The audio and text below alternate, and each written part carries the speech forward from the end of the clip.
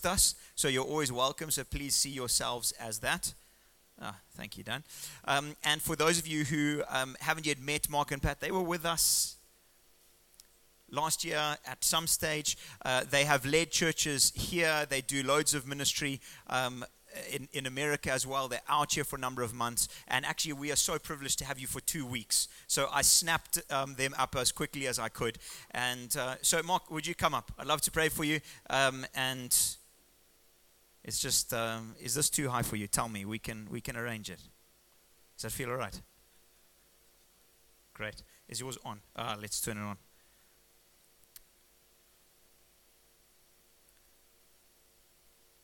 Is that working nicely? Test. I think I'm on. Can everybody hear me? Good morning. Lord Jesus, thank you so much for Mark and Pat. Thank you for their willingness and their heart to serve you. Thank you for their willingness to open up their hearts and their lives to us. Thank you for their passion for you, for your word, and for your kingdom across the globe. And so as Mark speaks today, please open up our spiritual eyes. We want to hear you through him as he speaks. So thank you for him. In your powerful name we pray. Amen. Amen. Thanks so much. Thank you for the prayers. Thank you for the warm welcome. It is so good to be in the sunshine city of Harare. The wonderful people of Harare. It was Salisbury in 1980 when I first came. And the welcome then, the welcome now, the faith, the sense of community, it's wonderful. And I am not oblivious to the challenges. I've been to the supermarket. I see the prices of goods. I've driven the roads. Interestingly enough, instead of change, I was given chewing gum. And that came in handy on the Bardale Road with the traffic and the way people were driving. I put a couple pieces in my mouth, and I chomped on that rather than biting my tongue. We've been here 4 weeks. We've been in churches. We did marriage seminar, my wife and I, a leadership training yesterday at Bible schools. We're here until the 10th of April, almost 3 months. And there's such an attraction to come back each year because of the great spiritual hunger and the openness in the country to teach and preach our Lord Jesus. There's no one like Jesus. To know him, to love him, to serve him. There's no greater life. Well, I want to share with you a message, but before I do, Craig asked me to introduce my latest book. I love the fact that you have a book table, and there's copies of They Asked Why. And just to give you the genesis of this book, I had written Blindsided, which was my grief journey, driven by the question, why? When my son, my youngest, who we raised here to age 10, when he was just shy of 20, studying to be a pastor, was hit during a hammer throw event. And when they phoned me, they said he didn't make it to the hospital. And I wrote to process my grief. Little did I know how God would answer my why question. And that book, the trailer, about 250,000 people each month 2 years ago were viewing it. And I heard many stories of people's loss, severe loss, their grief. But what surprised me most was a lot of Christians don't believe that God answers our why questions.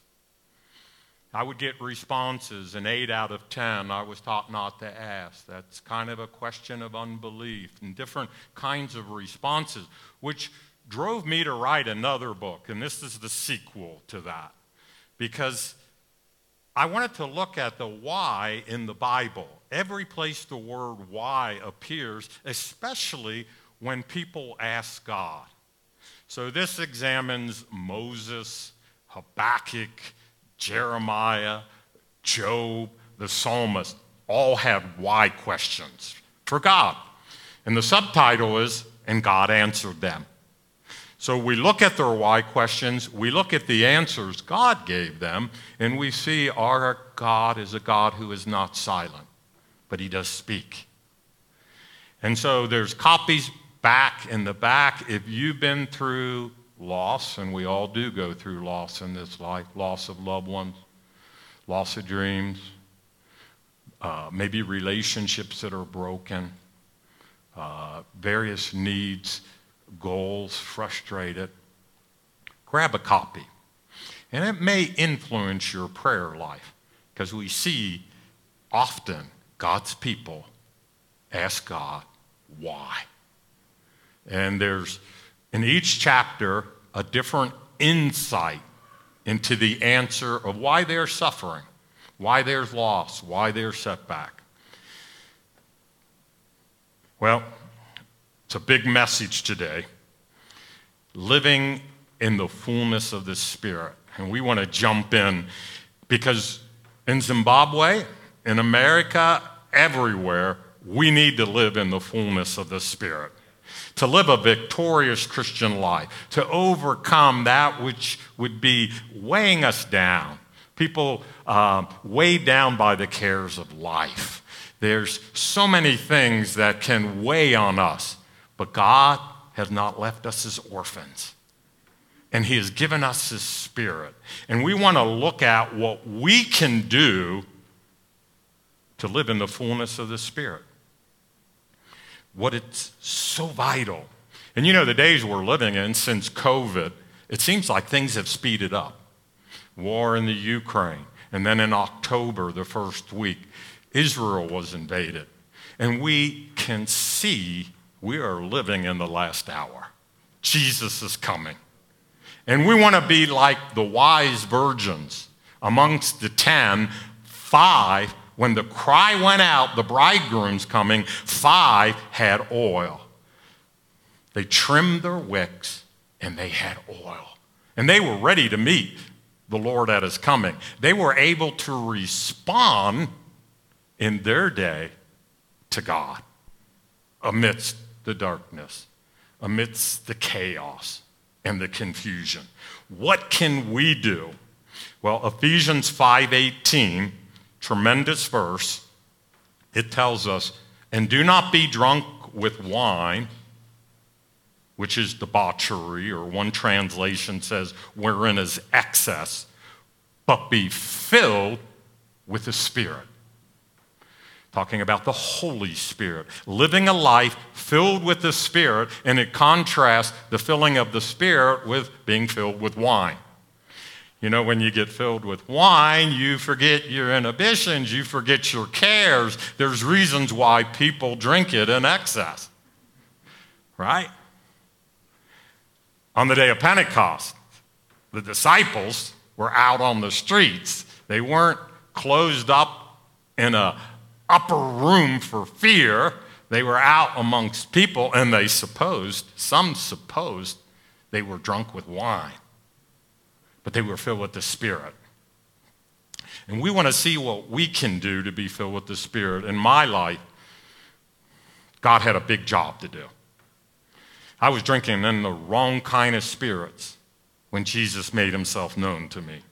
That was 46 years ago. I started reading the Bible. Every time I picked the Bible up, every page I read, I was convicted to the core.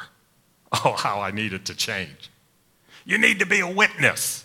I mean, just one verse in 1 Thessalonians chapter 4 where it says, rejoice always, pray without ceasing, give thanks in every circumstance. I'm like, okay. And then I came across the verse, be perfect as your heavenly Father is perfect. Well, I found out then, and I have certainly seen since then, the Christian life is not difficult to live. No, the Christian life's not difficult. It's impossible in your own strength. But what's impossible with men is possible with God. The will take you so far, and there needs to be a willingness, but to perform and to do.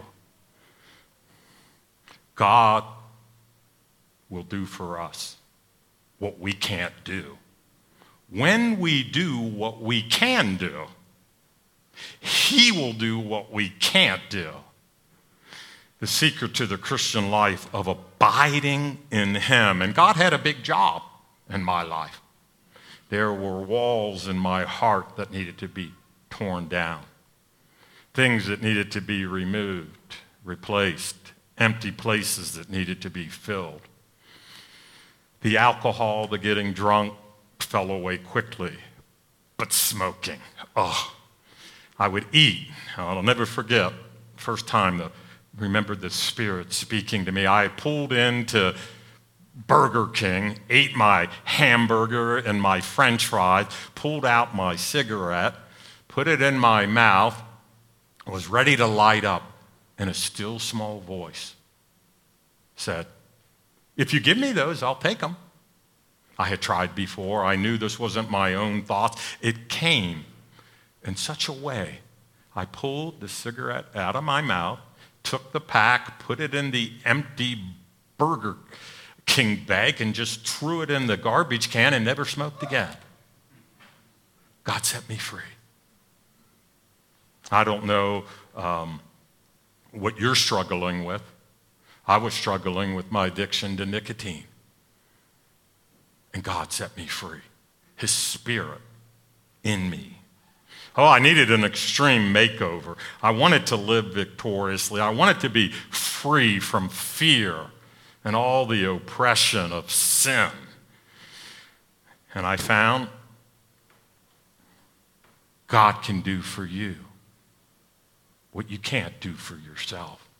But it's important that we do what we can do. And in Ephesians 5, there's one thing right there in that verse that says we can do something. And I found it very helpful. And we're going to look at several things we can do in Scripture. But there in Ephesians 5, in the 19th verse, it says, speaking to yourselves in psalms and hymns and spiritual songs, singing and making melody in your heart to the Lord. You want to be filled with the Spirit? You want to live a life in the fullness of the Spirit? Sing in your heart. I find sometimes from a Sunday, we'll sing a song like, Jesus paid it all. All for me he paid. Sin had left the crimson stain. He washed it white as snow. I'll be singing that in my heart. Maybe driving down the road. Maybe at the grocery. Maybe a time where there's some stress. And I just start singing. And I sense the fullness of the Spirit. I sense a building up, an encouragement. You don't have to be one of the worship leaders. I'm certainly not a gifted singer. I remember in 1980 at the Mabel Rain Chapel, somebody tapping me on the shoulder and saying, "Can you take it down a note?" But God doesn't hear it like people hear it. And the psalm singing and the psalmist singing, he knew this secret. God dwells in your heart. To have victory in your heart. Christ dwells in there by faith. Paul said to Timothy, fan the flame of the Holy Spirit. Let it break forth and begin to burn within you. Fan the flame, stir up the gift of the Holy Spirit. Because God hasn't given us a spirit of fear, but power, love, and a sound mind. That's ours in Christ. Now, being filled with the Spirit is not automatic. It's not the default setting. It's different than being born again. It's the same Spirit by which you're born again, but it's a fullness of that Spirit. Yes, we need fillings, just like we fill our car up with gas. Some Christians are running on fumes. They're struggling. But God has a fullness of the Spirit for you. So I want to give you a little tour of Acts because I want you to see what they were doing in Acts when they were filled. Because if we're doing these things, God will do for us what we can't do for ourselves. We'll see breakthroughs. We'll see changes. We'll see God do what is impossible for men. 71 times in Acts, the Spirit is mentioned. But we're going to focus on where it says they were filled. Well, what were they doing? A little tour of Acts, and not just to see the sights, but to experience what they experienced. Obviously, our first stop is going to be in Jerusalem, an upper room, where they were on the day of Pentecost, waiting expectantly for the promise of the Spirit. It says this in Acts chapter 2, verse 4. And they were all filled with the Holy Spirit and began to speak with other tongues as the Spirit gave them utterance. They spoke, they did that, but the Holy Spirit gave them utterance. Not a process like sanctification, which is over time we bear the fruit of the Spirit. We become more Christ-like. It says, suddenly there came from heaven the sound of like a rushing mighty wind, and it filled the house and filled all of them in the house. Jesus had already appeared to them in the upper room on Resurrection Sunday, weeks before. He breathed on them and said, receive the Holy Spirit. They had the Holy Spirit, but they weren't filled. If you're a believer in Jesus, you have the Holy Spirit. You're born of the Spirit. God's Spirit dwells in you. Just like when he breathed on them. Their sins were forgiven. They knew the gospel. Jesus had died for them. Jesus was resurrected. But he said, wait, in Jerusalem, you're going to need something. This isn't an accessory. This is an essential to being a witness, to living the Christian life as a witness. Wait for the promise of the Father, and that's what they were doing. Jesus himself waited until he was 30 and was baptized in the Jordan. He did no miracles until he was filled with the Holy Spirit. He didn't preach, but after the Spirit came upon him, after he was baptized, he went into a synagogue and he opened up and he read, the Spirit of the Lord is upon me because he has anointed me to preach the gospel. There's three important prepositions when it comes to the Holy Spirit in our life. Jesus says in the Gospels, he's with you. And then he says he'll be in you. And then there's the prepositional phrase, upon. The Holy Spirit came upon them on the day of Pentecost. I don't know about you, but early on in my Christian life, I realized I needed power. I had many drinking buddies who could not figure out what happened to me. I tried to explain to them. They were inviting me to parties. I would be in a setting, and I wanted to be a witness. But I struggled until, I'll never forget that Sunday at Faith Fellowship, Wilbur Jackson was preaching.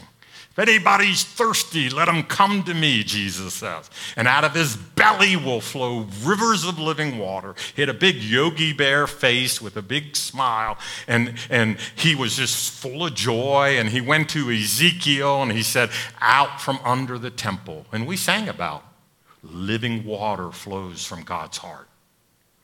And the prophet saw water that was ankle deep flowing. And then a little bit further along, it was to the thighs and then the waist. And then there was water to swim in that would just carry you along. Speaking of the Spirit. And I was there that night. I was in the back, and the religious tradition I grew up in, as soon as he would say amen, everybody would hit the door, go for the parking lot. So I raised my hand. I was so thirsty. Everybody kind of turned and looked when he said, yes, in the back. I said, I want to be filled with the Holy Spirit. He said, well, come on down. Well, as I was coming on down to the front, I sensed it was like electricity without a shock. It was power. It was pure love. By the time he laid his hands on me, my lips were quivering. And there was such a saturation of God's presence. It's called a baptism. John baptized with water, which means to be immersed in water. But you will be baptized with the Holy Spirit. It's not a sprinkle. Think of Victoria Falls. 645 liters of water every second. You stand there, and I'm sure you have, in just a couple of seconds, it's more water than they use in New York City in a day. The God who created the Victoria Falls, pouring his Spirit out upon Mark. And Mark went home, and he prayed like he never prayed before. He prayed in tongues. He paced the floor. He prayed for his family. He prayed. And the Holy Spirit gave me utterance as I opened my mouth. Although I didn't understand all that I was praying, God understood it all. Second stop. What can we do? Well, we can wait on the Lord expectantly. And the second stop is at a house down the street where they're praying together. They're praying together, focused, fervently, and in one accord. And it says this in Acts 4:31. And when they had prayed, the place where they were assembled together was shaken, and they were all filled with the Holy Spirit. And they spoke the word of God with boldness. I started speaking the word of God with boldness. I'll never forget my first speech class in high school. 5 minutes. I died 1,000 deaths. I turned red several times. I thought, I'm never getting in front of a group again. And then the first time I was asked and given an opportunity to preach in Cincinnati, 10 minutes. After 5 minutes, I had said everything, and I was like, but when the power of the Holy Spirit can change and transform you. Oh, and we see here, they pray, prayer, focused prayer, asking.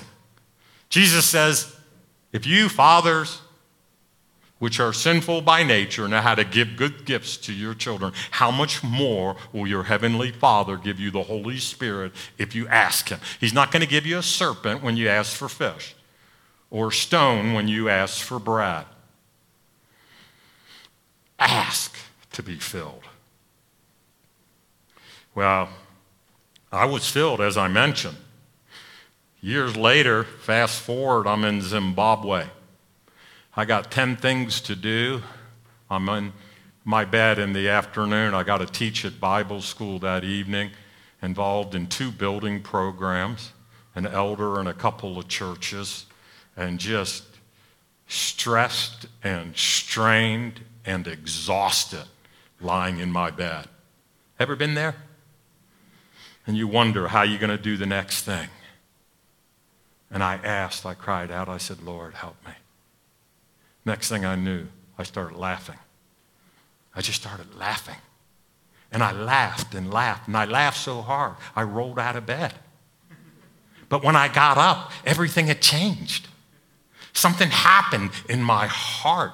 That yoke, that weight, all those cares were broken off of me. It was the Holy Spirit.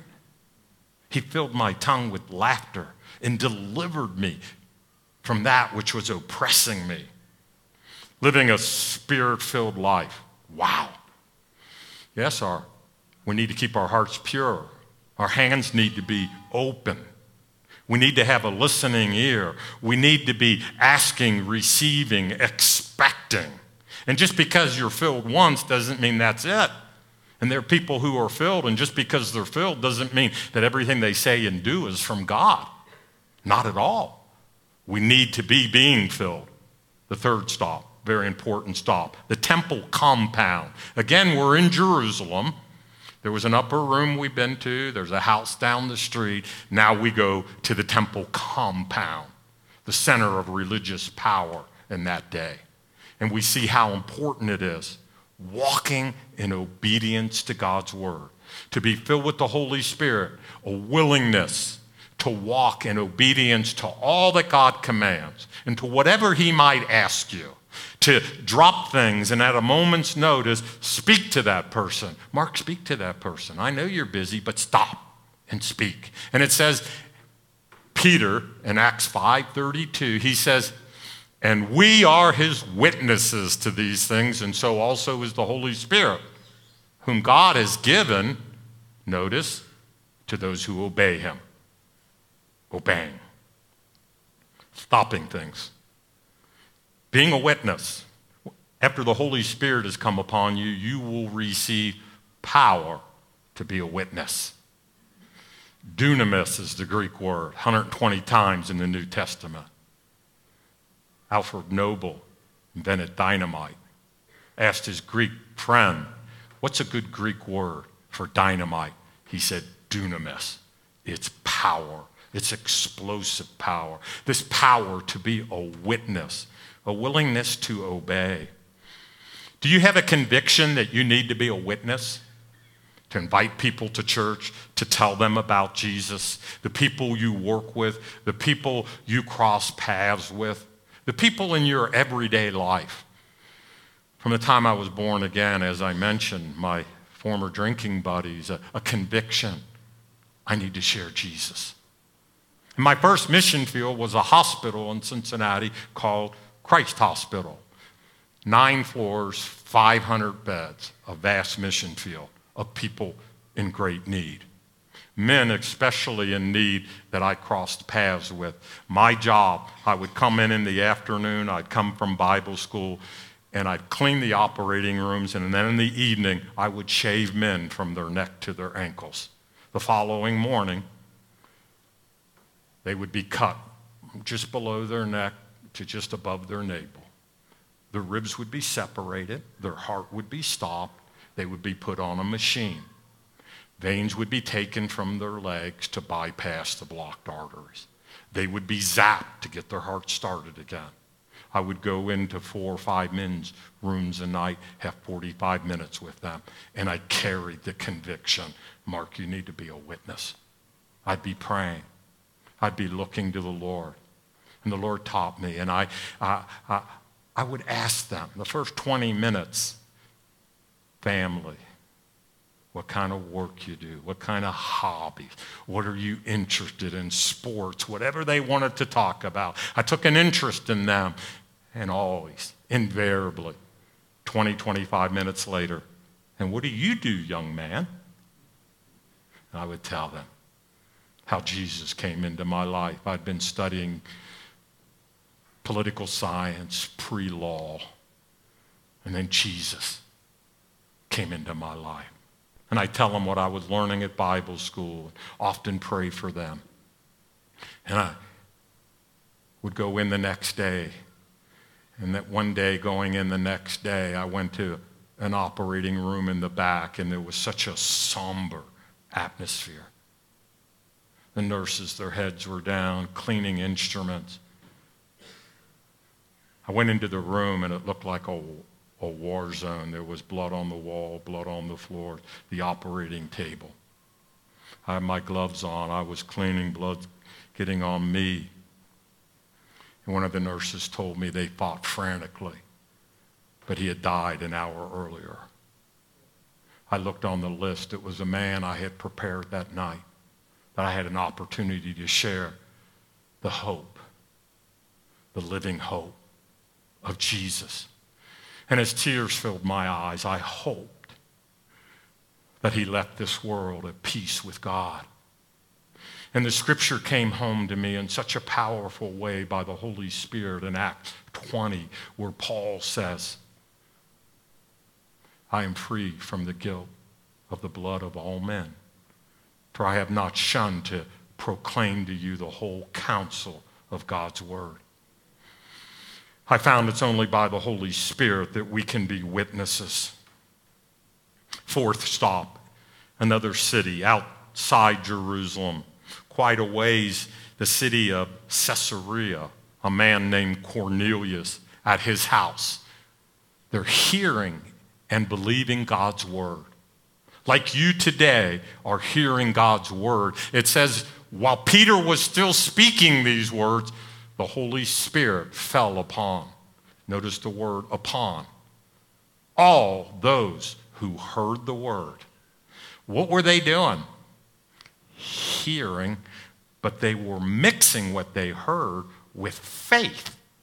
They were believing. They had gathered together expectantly. And when Peter came and was preaching to them, and these are the first Gentiles at Cornelius' house. He was a centurion. He was of the Italian band. The Holy Spirit fell upon them.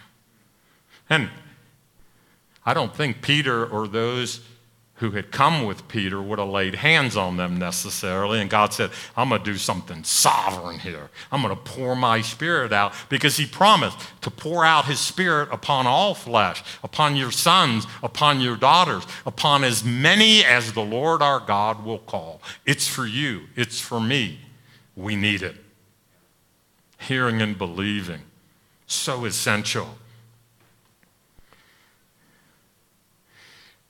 In 1986, got to travel to Bakita, the communal trust lands. There had been severe drought. As we were traveling, the riverbeds were dry. When we got to the place where a couple of hundred Christians had gathered, we were in a real remote area.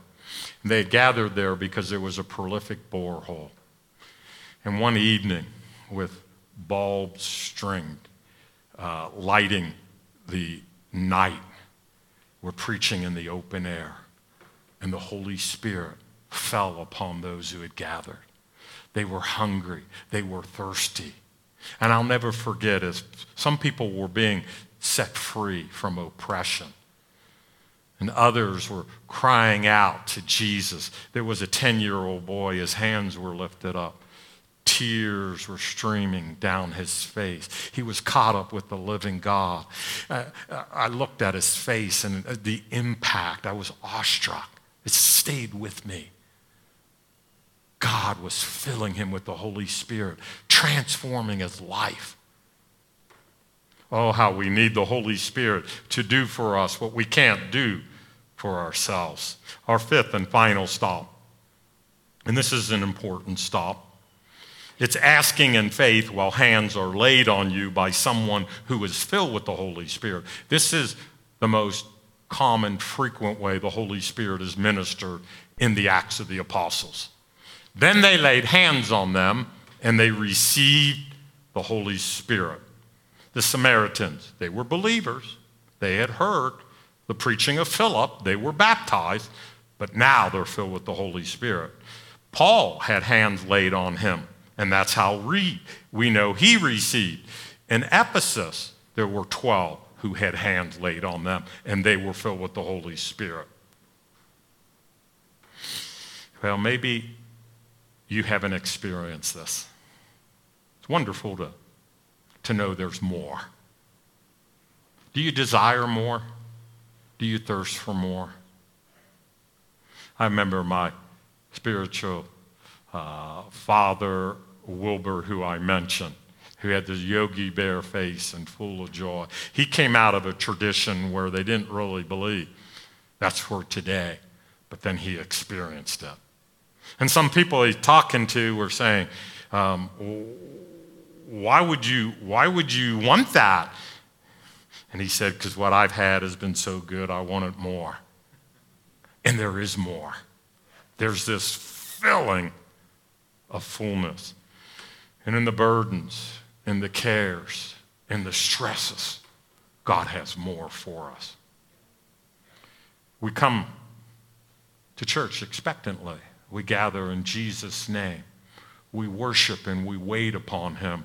And perhaps we have time for the worship team to come. We talked about what can we do? We sing.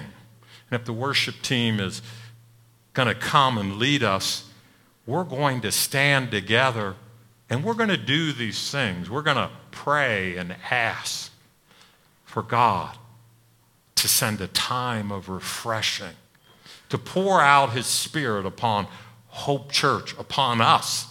Will you stand with me? And I'm going to ask the Lord, right where you're at, right at the point of your need, that God's Spirit would fill. Father, I pray right now for each person in this hall and those in the breezeway. Lord, you know every need in this room, even before we ask, but we're asking, Lord, for the supply of the Spirit of Jesus Christ.